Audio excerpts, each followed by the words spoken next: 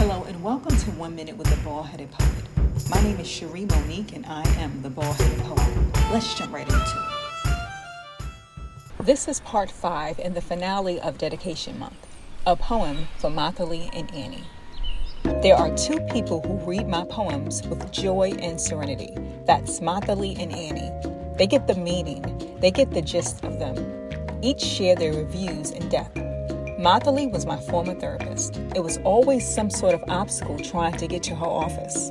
Yet, I've always enjoyed our sessions. I would read poems to her before my first poetry book was published, and she never judged them. She encouraged me to express my feelings on paper, so 2,000 plus poems later. She was more like a friend and gave me lots of encouragement. It was as if she was the trainer and I was the apprentice. It caused me to dig deep. Now I write every day. And we still send text messages. Congratulations on retiring. Although it's bittersweet, but now I can get advice for free. Just kidding. You filled me with enough perception. Thanks for always allowing me to go over an hour without rushing. Lastly, thanks for being unique. When I first met Annie, I said to myself, wow, she's pretty. Months later, I found out she liked poetry. She surprised me. Her eyes would get bigger while reading my rough drafts at work. And when I sent them by email, her feedback was rich and sincere.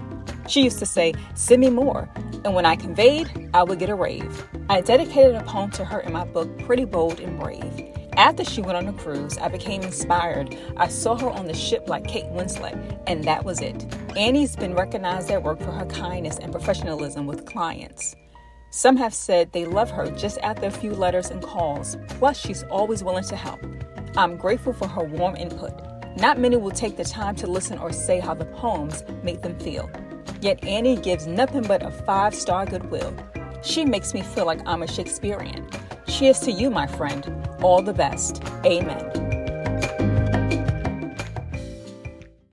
Today's words of success comes from the book of Ephesians, chapter 5, verses 15 and 16. Be careful then how you live, not as unwise, but as wise, making the most of every opportunity because the days are evil. Happy Friday and happy Lasagna Day. I don't need an excuse to eat Italian food, but I'll skip the cheese.